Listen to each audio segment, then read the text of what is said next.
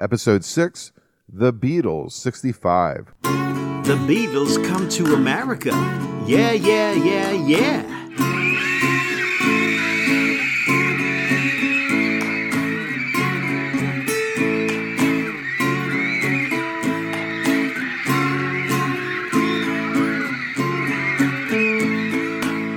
Welcome to the Beatles Come to America podcast. I'm your host, Tom Gowker, along with that Beatle guru, Brooke Halpin. Today, we are talking about the first beautiful Beatle Christmas gift. It is the Beatles 65. It was released in December 15, 1964.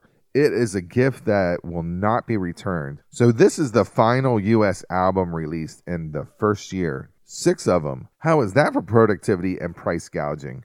Before we get into this interview, we got some housekeeping notes, and then we're going to get right into the show. I have a podcast. It's called Something Came from Baltimore, which is a music interview podcast. It's more jazz, R&B, and blues, not really about Baltimore, but we want you to subscribe. The link is in the show notes. We want you to be a part of that Be More music scene. The Beatles guru, Brooke Halpin, is all-knowing when it comes to Beatles. He sweats that Beatles DNA. That is why I'm a fan of his. Follow him on his Facebook page, Come Together with the Beatles and Brooke Halpin. That link is in the show notes also. And we also have a link for the Beatles Come to America. We're asking you to rank the U.S. albums, the best to the worst. Try it at the beginning of this podcast run and see if it changes at the end. And I believe it's going to be hard for you to do. It was hard for both of us. Also, this is a DIY lo-fi recording. Just be aware that we're both sitting in our underwear, and we're both sitting in our underwear in our living rooms recording this. Mission accomplished. Now, let's get to that interview. It's the Beatles Come to America, Episode 6. It's the Beatles 65. Okay, so we're at Beatles 65. A lot of fun things to talk about. I was listening to it while I was walking, and it's interesting. Great album to talk about. So, Brooke Halpin, welcome. Thank you, Tom. It's great to be with you once again. I always love it. Yes, we're doing the Beatles Come to America, and on this episode, it's Beatles 65. Yes, it is. Before I talk any facts and figures, do you want to just give me your overall impression, or obviously, what was it like when it came out when you were a kid? Well, it was extremely exciting, as with every album that came out by the Beatles. It was a very exciting moment in my life. We would get it as quickly as we could as soon as the record shops had them.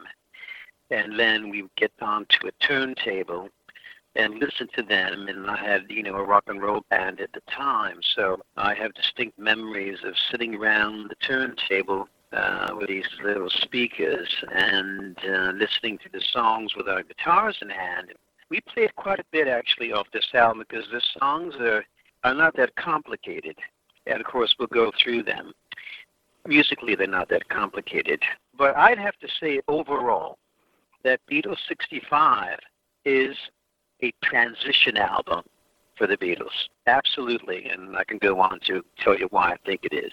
Yeah, I agree, too. I consider it almost like their country and western album. They were known for this big beat, like this big beat sound. They were the Beatles. They created the big beat.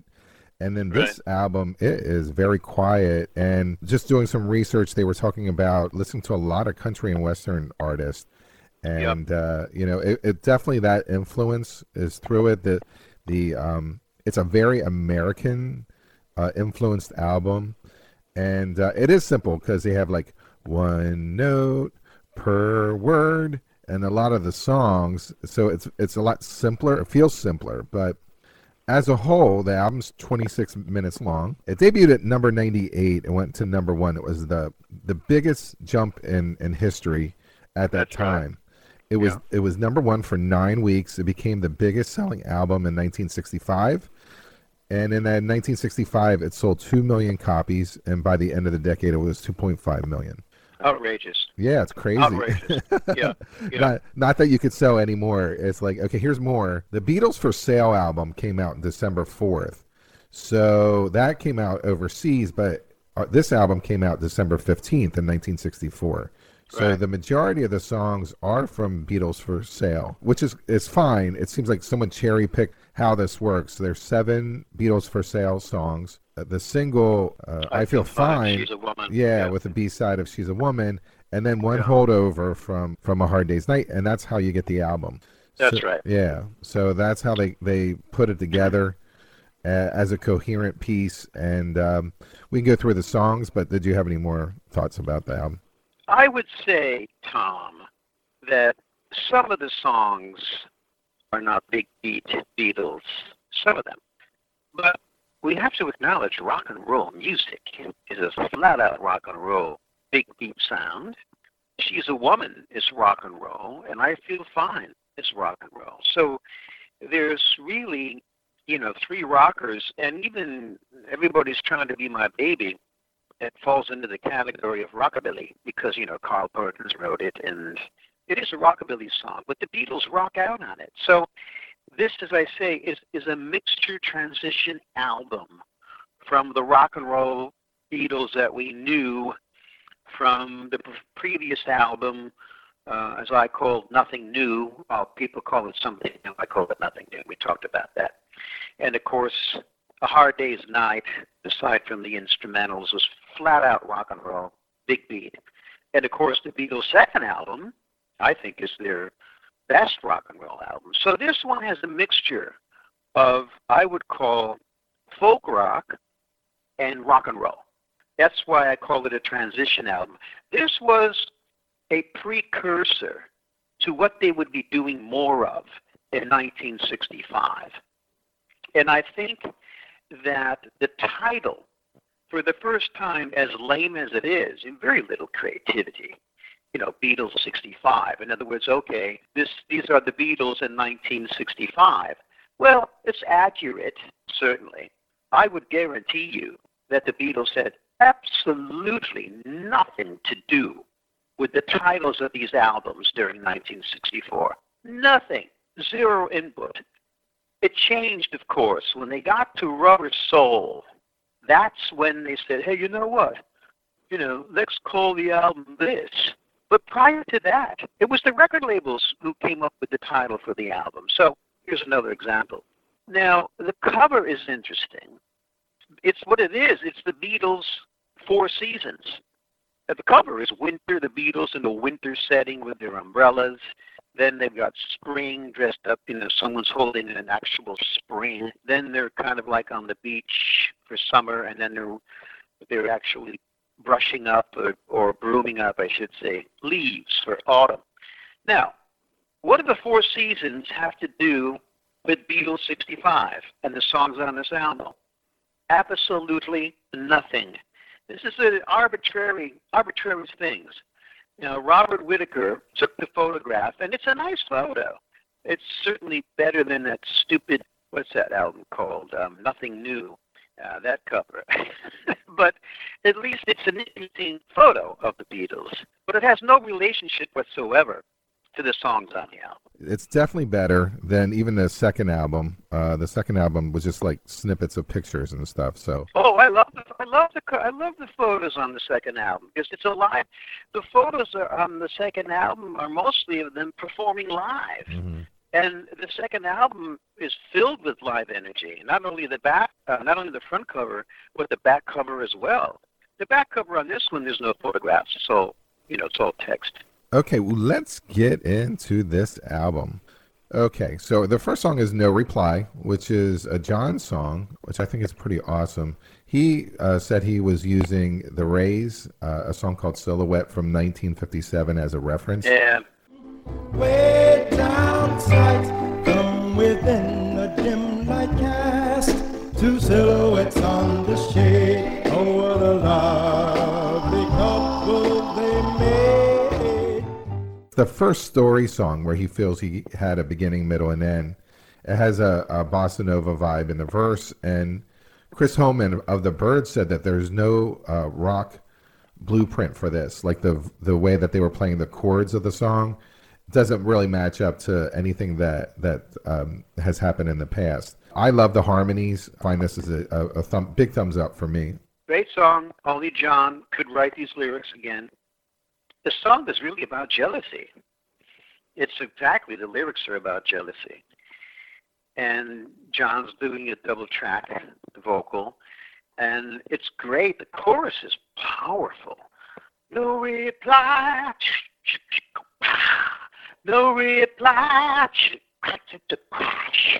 Na, na, na, na, na, na. I mean, what an incredible chorus on this song. No reply. No reply. The chords in the verse are standard. There's nothing new, really, with the chords in this song. I think perhaps the most exciting thing musically is what I just kind of sang for you, is the chorus of No Reply. And the bridge, if I were you, I'd realize a lot. And now that's pretty threatening. If I were you, I'd realize that I love you more than any other guy. John is the only one who could write lyrics like that. He's telling this girl, you know, you better watch out. I'm telling you, baby, if I were you, I'd realize a lot. I'm loving you more than any other guy. So I love it. I mean, it's a great song. Again, it's a transition piece. Yeah, it's kind of a bossa nova during the verse, but the bridge is total rock and roll, and the chorus is rock and roll. I would have been happy if this song was a single. I felt that this is a single-worthy song that was skipped over. Well, okay. You know, if it was a single, I'm sure we all would have bought it. I'm sure we would have, yeah. But, of course, at that time, you know, we were listening to She's a Woman and I Feel Fine because, if I recall correctly, they came out, I think they came out late 64. Yeah. Yeah. So they were the current hits. They came out, yeah, at that time. So we were all grooving on I Feel Fine and She's a Woman because they were in the record shops in late November 1964. So, to be honest with you, as I always am, I mean, if I had a choice between, you know, if I was working at Capitol or if I was Brian Epstein or George Martin, and we're having a meeting about, well, what should be the next single? Should we release No Reply, or should the single be I Feel Fine and She's a Woman? No competition. Yeah, they made the absolute right choice. Absolutely, because I Feel Fine. I mean, it wasn't called a double A-side, but it really is. You know, I Feel Fine is the A-side, and She's a Woman as a B-side? Are you kidding me? I mean, She's a Woman could have easily been the A-side. So both of those songs are powerful and strong A-sides, in my opinion. We'll get to those a little later on. So, believe it or not, I'm a Loser was considered a single. It was something that John wanted to put out as a single, and they obviously did not want that to be a single. I'm a loser. I'm a loser. They were listening to a lot of Buck Owens and George Jones, and all those songs they felt were sad. So they all have that kind of sadness attached to them. And that's kind of what this song is about. I mean, it's a pretty intense song. I couldn't see it as a single. It should not have been a single. I don't think it would have been a single. Yes, again, if they released it as a single, everybody would have gone out and bought it. But it just doesn't stand up to I Feel Fine and She's a Woman. Now, this song is the first time that John, you can actually hear very, very clearly Dylan's influence on John as a songwriter and as a lyricist. But here's the thing that is absolutely amazing. John is saying, I'm a loser. And he says it again. I'm a loser. And I'm not what I appear to be. Now, in 1964, who in the world thought that John Lennon and the Beatles were losers? Nobody. Nobody. Because they were on top of the world. They were the kings of pop and rock. So it was actually a very honest lyric. John was being very clearly honest with us and open. But we didn't get it. We didn't think it was about him. It couldn't be about John Lennon. he must be saying that someone else who he met or a friend or someone was the loser. But he was actually saying that he's not what he appeared to be. Incredible lyric. I love the song. And one of the things that is fascinating is that on the chorus, listen to that bass playing that Mr. McCartney's doing. He's playing what they call a walking bass line, Tom. I'm a loser,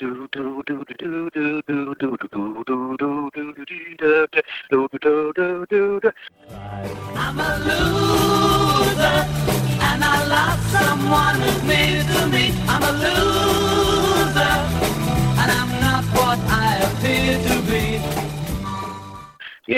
Incredible. It's a great bass line. It's perfect for the chorus.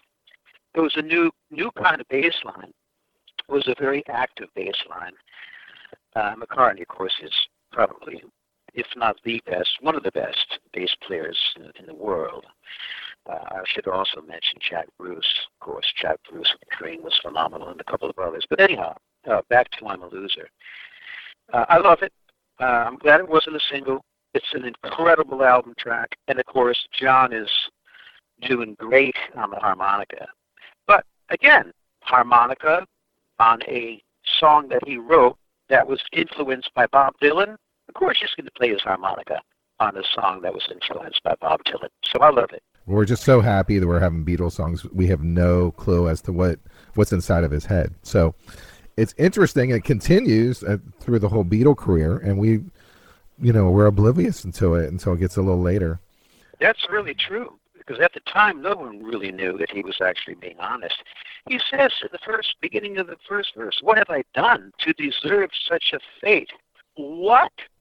What is wrong with the fate that you have? Mm-hmm. You're the king of rock and roll. And he's asking the question, what have I done, to be where I am in my life? Incredible. But no one knew that he was actually talking about himself.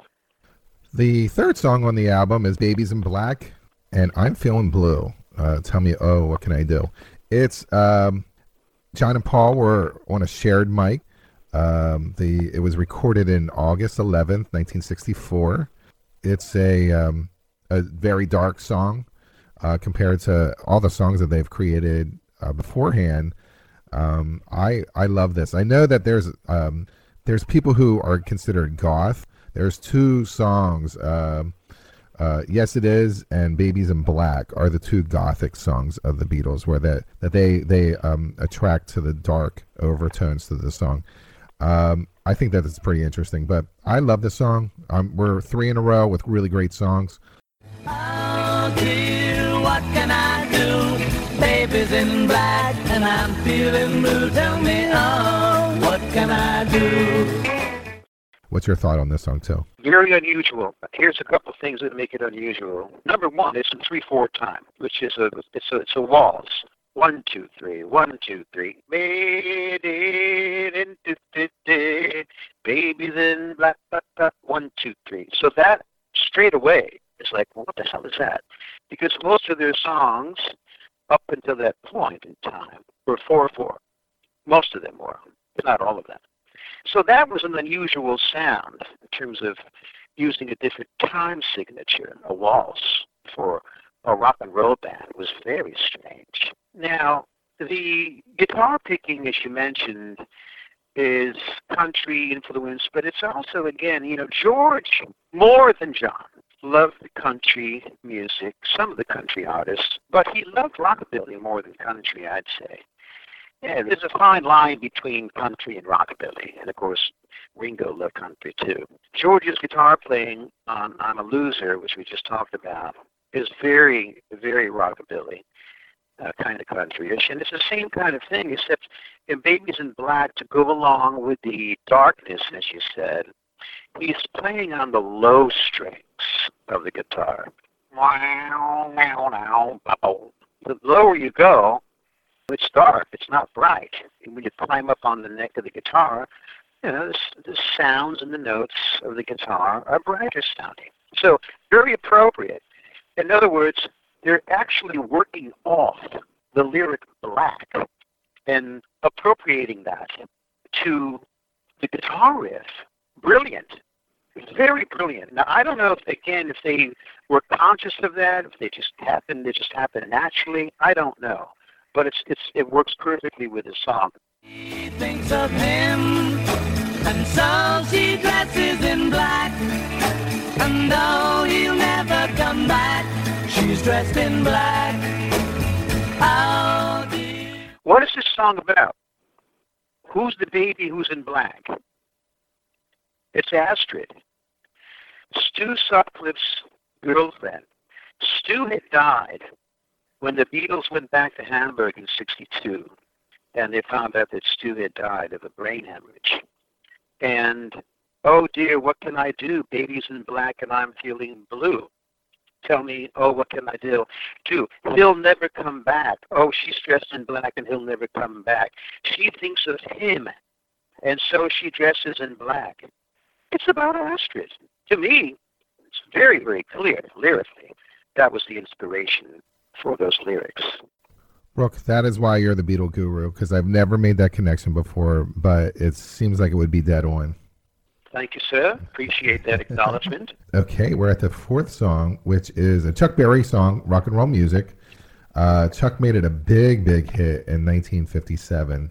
The Beatles played it, in their live shows for forever. It was a single by the Beach Boys in 1976. It was released as a Beatles single, but not in America. It was number 1 in Finland, Norway, Sweden, Australia. It was number 2 in Germany and Netherlands. Number 3 in Belgium. It was done in one take, which is crazy. They knew that song so well. And as a kid in the 70s, this song was played like a regular hit. So it was on a regular rotation of, like, say, the oldies of FM. So the Beatles version was very familiar to people who lived in that time period, the 70s. I felt when they did the rock and roll album, this should have been released as a single. I think the rock and roll album came out in 1975, which would have beat the Beach Boys, but it did not come out. But it was a regular reoccurring song on rotation that's very, very popular for a Beatles song. Well, as you said, they played this forever. They loved it. They loved Chuck Berry. And they had played it so often that, as you had said, they did it in one take. Yeah, great. Now, John's vocals is fantastic. I think he's perfect to sing the rock and roll song. Could Paul have sung it? Yeah, sure. But John does a great vocals. You don't really need McCartney singing rock and roll music. However, every time I hear this song, I hear Paul harmonizing with John on the verses. Constantly, I get the harmony in my head. I can't get it out of my head every time I listen to it. But that's just me. But yeah, it's a great song, and we got George Martin on the piano playing some rock and roll. It's really interesting, rock and roll piano. And George Martin, come on, he's the antithesis of a rock and roll musician. He's a classically trained oboe player. And here he is, just rocking it out, almost like Jerry Lee Lewis, which is really amazing. Just let me hear some of that rock and roll music, any old way you choose it. It's got a backbeat, you can't lose it. Any old time you use it, gotta be rock and roll music if you wanna dance with me. I think a lot of people who heard the rock and roll music thought that was a Beatles creation. That's another generation gap where people go, oh, that's a Beatles song. They had no idea Chuck Berry recorded it. But if you compare it, it's very, very similar to the original. Yeah. Well, even us kids, back in the 60s, when we heard it, we didn't say, oh, there's the Beatles doing Chuck Berry. No, we didn't think that. So, oh, here's the Beatles with a song called Rock and Roll Music. Even though it said on the back of the album, in the credits, you could see Chuck Berry. We may have seen it, we may have acknowledged it, but it was the Beatles doing rock and roll music. We didn't take a keen focus as much as we should have to acknowledge writers other than Lennon and McCartney and Harrison and to a lesser extent, Star. That's kind of one of the things that I have like a criticism about this album is that I love the Beatles. I want to hear them do really original things. I don't want them to do covers. At this point, I'm like, I can skip over some of the covers as opposed to hear them do original and interesting things. The fifth song is I'll Follow the Sun, which was written by Paul when he was 16 years old. It's only 1 minute and 49 seconds. And Ringo plays his knees. He plays a cardboard box. It's a beautiful, simple song. And it's one of those classics that basically, if you're a fan, you know. And I think when Paul does this live now, he just repeats the whole song all over again because it's so short. It's such a short little song, you know, I just want to keep going. So don't you know that the morning rains up, I'm gonna follow the sun.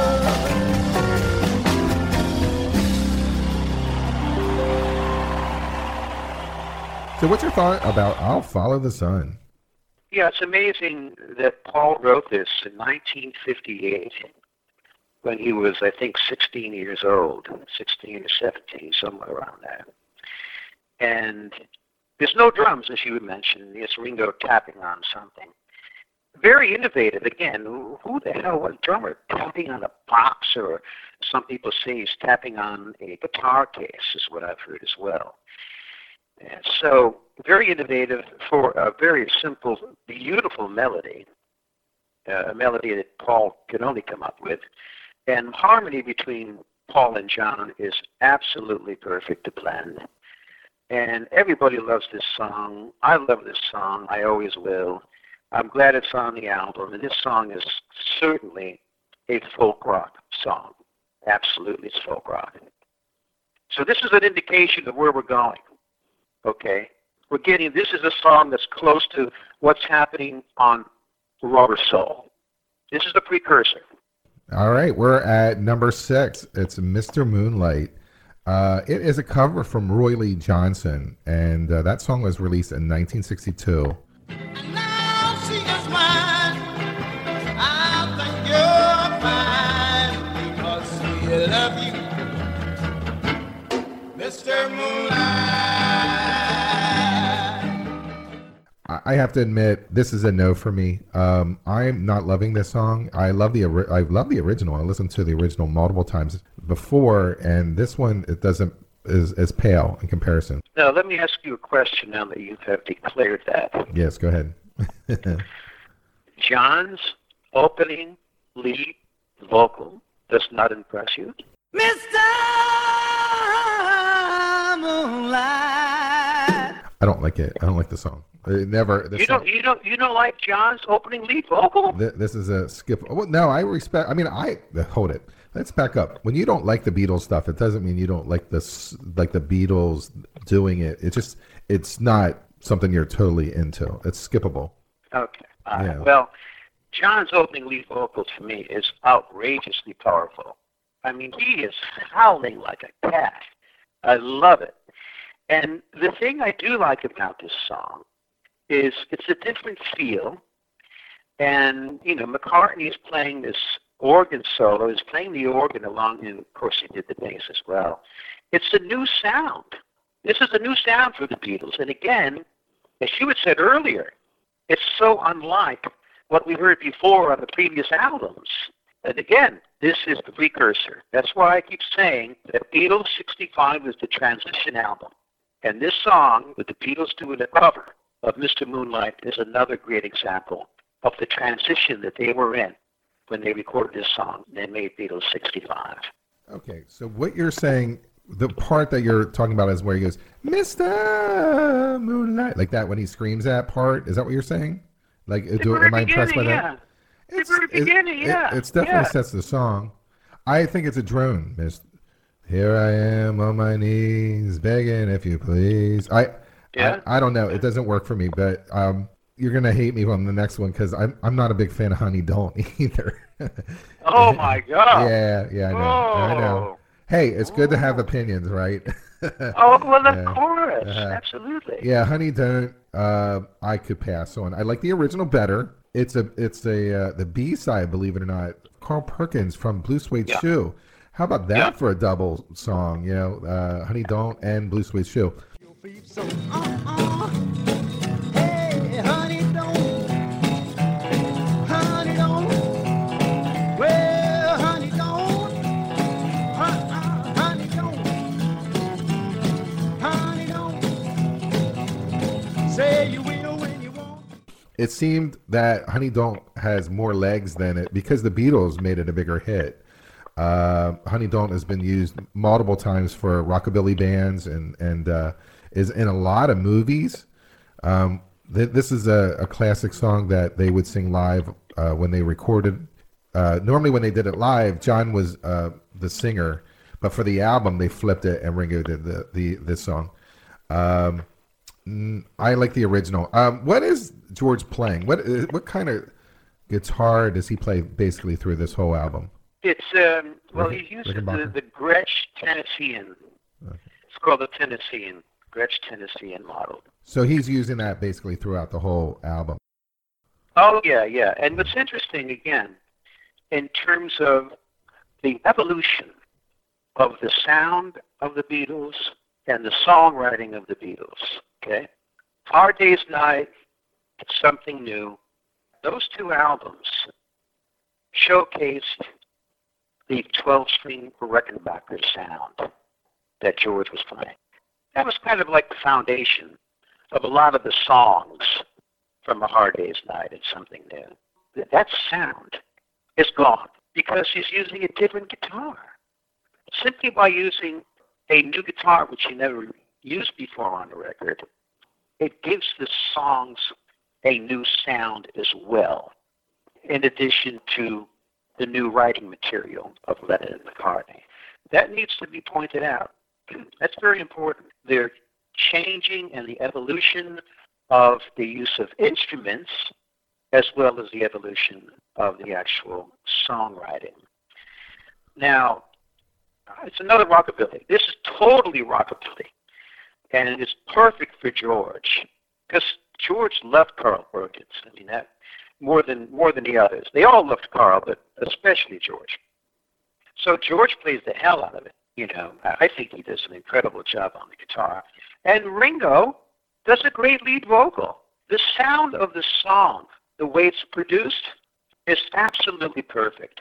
And I think one of the reasons why Ringo sings it on the record and not John is because, as we know, the Beatles liked to give Ringo one song for him to sing per album. So this was the one. They thought, okay, out of all the songs on this album, we're going to have Ringo do Honey Don't. And to this very day, as you probably know, Ringo sings it in concerts. He always, because he loves it, and he's identified with this song so much.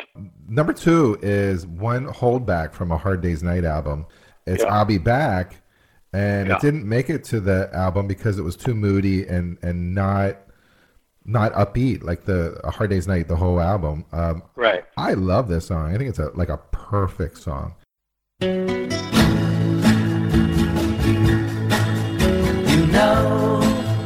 If you break my heart, I'll go, but I'll be back again. I love the guitar. I love the harmony.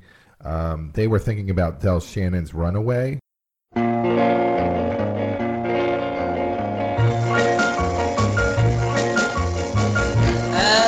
I walk along, I wonder what went wrong without. There's a flamenco-style guitar going on in the back. It took 16 takes. They said it just was a little too dark for the Hard Day's Night movie. But, it's the only holdback from that time period. So it fits on this album. I think it's a good song. It's an incredible song. I think it's, at the time, again, this is folk rock. Absolutely. The Beatles are doing a folk rock recording in 1964. Before the term even existed, they were doing folk rock. And this is a great example, again, of where they were headed in the folk rock category. The music is fascinating. there's the guitar riff. Do-do-do-do, do-do-do-do. The guitar riff is the same. It repeats. But what's fascinating is that they play the guitar riff, and there's an A minor chord. Then the guitar riff repeats, and now the minor chord becomes a major chord. So it's going back and forth between an A minor chord and an A major chord. That's called a parallel modulation, for anyone who might want to know that. Now you know that's something else you could say at some of your cocktail parties, Tom, out there in Baltimore. I can't wait. Want to know about it?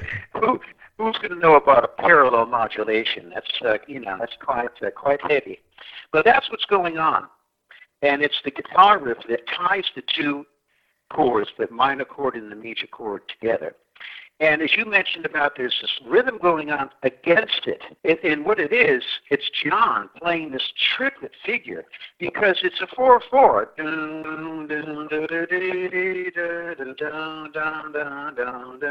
then you have this down, down, down, down, down, down, swish, swish, swish, swish, which are called triplets. And it's very unusual. When you hear that, it's almost creating friction rhythmically against the 4/4 time.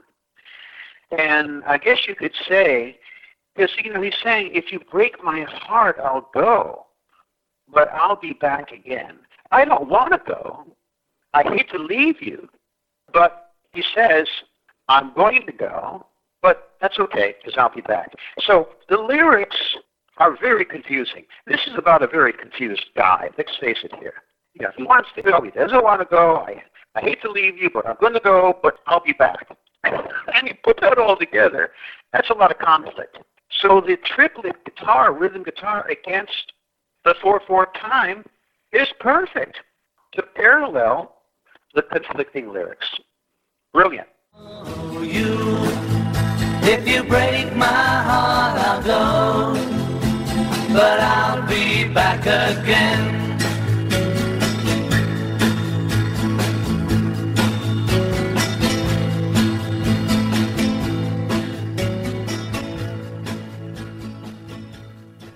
Yeah, I would say that this is one of those epic classics that that I would put in the category of, like, this is a brilliant song, just a beautifully brilliant song. Not a single, but it's just done extremely well. I have to agree with you, Tom. Yeah. I now, when the Beatles Meet the Beatles album came out, they had on the back of it, it says lead vocal by Paul, lead vocal by John. So, we weren't really sure who these people were. We saw the pictures and then identified the sound of the voice to whoever it was and went, oh, that's John. Oh, that's Paul. Right. She's a Woman came out, and I was like, who the hell is this person? It's a whole different voice. I've never heard Paul sing like this, and I was like, who is this? It was him imitating Little Richard. I love it. It's a B-side of I Feel Fine. He was imitating Little Richard. It was #1 in New Zealand. It was the first song ever to go over 3 minutes for the Beatles. It clocked in at 3:03. In America, it hit #4. It was the last song to hit the top 10 of 1964. So that was 11 songs that hit the top 10. And it was a record up until Drake broke it in 2018. She's a woman who understands. She's a woman who loves her man. My love, don't give me presents. I know that she's no peasant. Well, Tom, you should have called me up back in '64, and I would have set you straight. Now, yes, he's singing like Little Richard in this. But we heard him sing like Little Richard when he sang Long Tall Sally before they did She's a Woman. So vocally, in terms of the style, it's not that different. It's just that with She's a Woman, McCartney wrote She's a Woman, and the arrangement is so unlike Long Tall Sally. Long Tall Sally is a straight out rock and roll song, 3-chord rock and roll song. This song musically is, to me, is one of the greatest sounding songs, because you have the guitarist punching out the second and fourth beats. Chomp, chomp, chomp, chomp, chomp, chomp, chomp, chomp, chomp, chomp, chomp, chomp.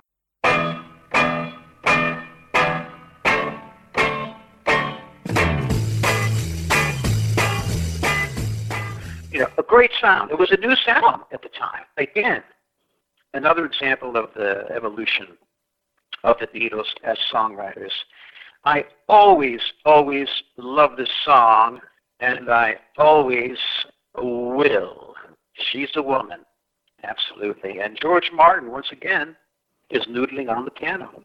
The part that's really cool about Paul's voice is that he's able to do so many different things to it. And that shred voice, the part where I'm like, how does he do that without hurting his voice? This is the first song where I'm like, I know he's imitating Little Richard before, and he does a great job, but this is like a whole different sound. You're like, how does he not hurt his voice doing that version?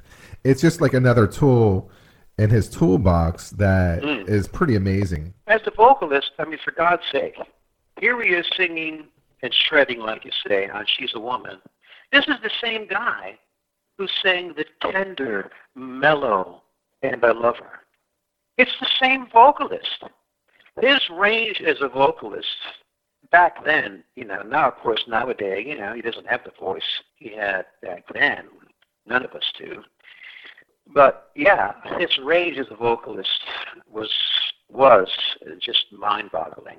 He had more of a variety of vocal styles than John did. Although, John could sing If I Fell, beautiful, warm, tender. And then, of course, we get into a song like Julia. Julia is so warm and soft. And then here's the same singer who would turn around and sing rock and roll music by Chuck Berry. So they both had pretty damn good ranges. So it is something that was part of the Beatles' sound, which made it, let's just say, we were not getting bored with their vocals. There was nothing monotonous about the Beatles, including John and Paul's vocal style, because there was more than one way for them to sing a song. And they were real focused on not sounding similar. They made a comment, Paul did, about the Supremes are great, but they keep on sounding like the Supremes. And we wanted to change up our sound so we don't become monotonous. And so that was something they were very concerned with. And I think that country influenced, along with the fact that their desire, to be a sponge and just take everything in and just Beatleize it is, prevalent. You're right. John's voice is amazing too. I never meant to compare the two. I'm just saying that this She's a Woman song just kind of blew me away. I was like, oh wow, this is pretty awesome. And I'm glad to hear it. The hit off of this album is I Feel Fine, which is the first use of feedback, they're basically saying, in a pop song.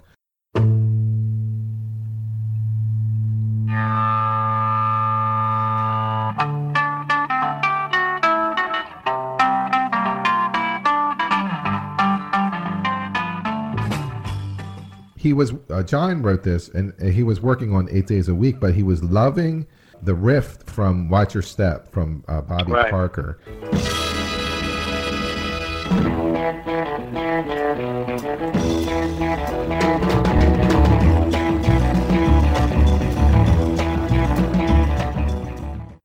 It's very, very similar, and they were kind of playing around with the drums from Ray Charles' What I Say.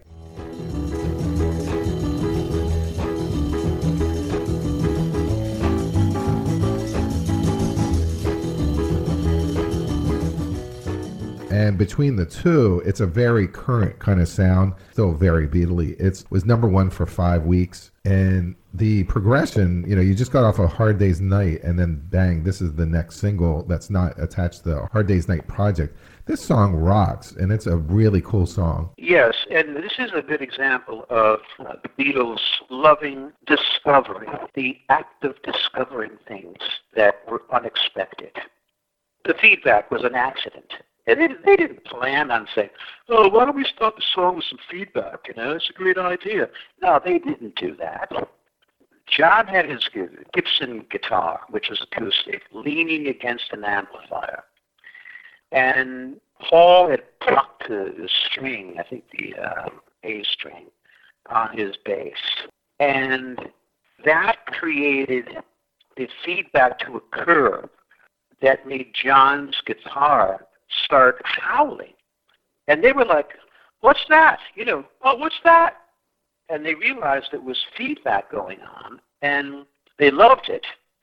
And then they said to George Martin, hey, can we use that? Can you put it in the song? And, they were able to put it in at the very beginning of the song, which, again, is complete, total creative innovation. No one had started the song in 1964 with feedback. It was amazing. So immediately it got your attention, and again, new, evolving sounds from the Beatles. I Feel Fine. Incredible. And as you say, Ringo is playing the same kind of rhythm that Ray Charles drummer used on What I'd Say. The combination is brilliant. And the way it breaks down, and then, John is playing the guitar riff, and then George comes in and doubles it. It's a great rock and roll song, and that's why it was number one for 5 weeks. Our last song is Everybody's Trying to Be My Baby. It's originally recorded in 1957. It says that it was recorded in October 18, 1964, and Harrison's voice was heavily processed with the Steed effect. This is a song that they played live for years, so it was a slam dunk that they would record this with really zero effort. I like this song. It's in my like category. It's not a love. Yeah, the effect on George's vocal is it's an echo delay. Well, they took some honey from a tree, dressed it up and they called it me. Everybody's trying to be my baby. Almost like a vibration to it because of the echo delay. It's the delay that makes it, gives it that pulsating effect. And it's perfect for George. As I said, he, more than the other three Beatles, absolutely loved Carl Perkins. And he plays the hell out of it again on his scratch guitar. And as you said, it was one of the songs that George would showcase during their live shows. It's interesting that the album would close out with a rockabilly sound. It's not folk rock. It's definitely rockabilly. It rocks more than it is folky, that's for sure. And it's just interesting. When you look at the sequencing of the songs, you start off with No Reply, which we talked about as more of a rock and pop song, and then we end it with a rockabilly, which again is close to folk rock. Honey Down, and of course, both by the same writer, Carl Perkins. And that's interesting that they would use the same writer doing two covers by the same writer, Carl Perkins. Yeah, Carl Perkins must have been loving these guys. They were definitely giving him some extra bank that he wasn't having. But yeah, you're right. Even this song is the final song on Beatles for Sale. So it's the way it ends it. I just feel that this is something they do in their sleep. Like they just knock this out. It feels like it's a great bar song. It sounds like something they could do. So their live repertoire was really vast, and they just picked this song out. I think because probably George loves it so much, and the fact that they know it inside and out, they had to play it every night, probably multiple times. So I would change the sequencing on the track listing, and I would do this. I would keep side one as it is, but on side two, I would go Honey Down, followed by I'll Be Back. Then I would do Everybody's Trying to Be My Baby. Then She's a Woman and I Feel Fine. So you end the album big. You end it big, with I Feel Fine. That's what I would have done. But no one called me up, no one asked me, so anyhow. This sold 2 million copies. It was the number one album of 1965. America loves it. I can't say I don't love it. As a whole, I'll play this album. I dig this album. I think it's a cool album, and we're talking about it. I looked at it. I'm like, well, what is different about it? And it is that it's removing the big rock songs and giving you some country and western, giving you some new variations of playing, slowing things down a little, and they kill it. So it's awesome. What's next? What's coming up next? Beatles 6. Yep. Beatles 6. Yeah. Where they're all Beatles holding hands. 6. Yep. Yeah, and already we've got some problems straight away with the title. We'll get into that later. Capital didn't Capital do again. Yeah. yeah, they didn't do justice to anything. All right, so we are going to do Beatles 6. We have the Beatle guru Brooke Halpin here. All right. Thank you. Thank you, Tom. All right, so that was easy and fun. It's a good album to talk about. I can't wait to hit the next one and see what's going on. 1, 2, 3, 4.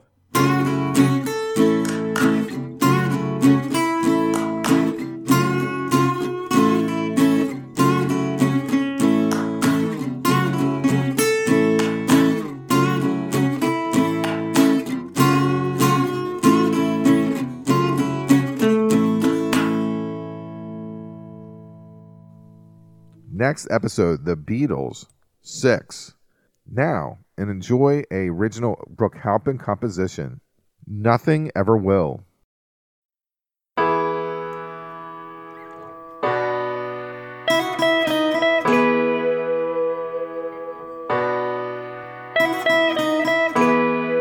Nothing takes me down,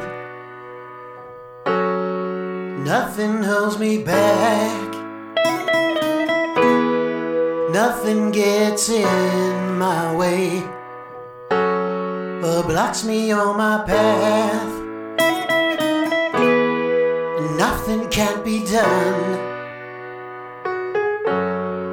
Nothing limits me. Nothing stops me reaching my goal. There is nothing I can achieve. Nothing is beyond me. Nothing is too far. Nothing ever will stop me.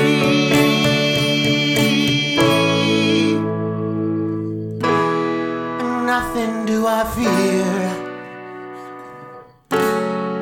Nothing do I doubt. Nothing makes me weak. Nothing can knock me out. Nothing steals my hope. Nothing drowns my fire. Nothing stops my drive. Nothing ever ends my desire. Nothing is beyond me. Nothing is too far. Nothing ever will. Nothing ever will stop me.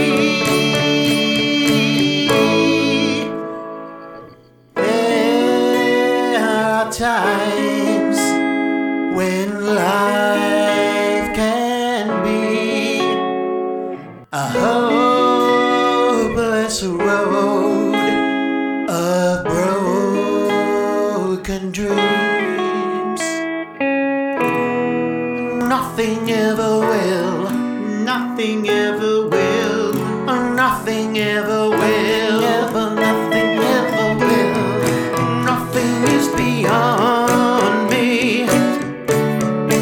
Nothing is too far. Nothing ever will. Nothing ever will stop me. Nothing ever will. Nothing is beyond me. Nothing is too far. Nothing ever will. Nothing ever will stop me.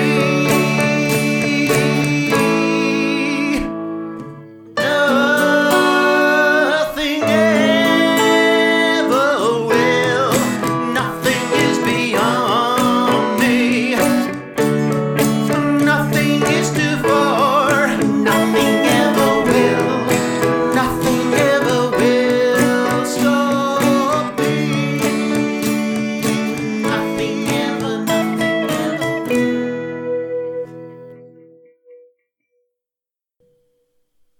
End of episode.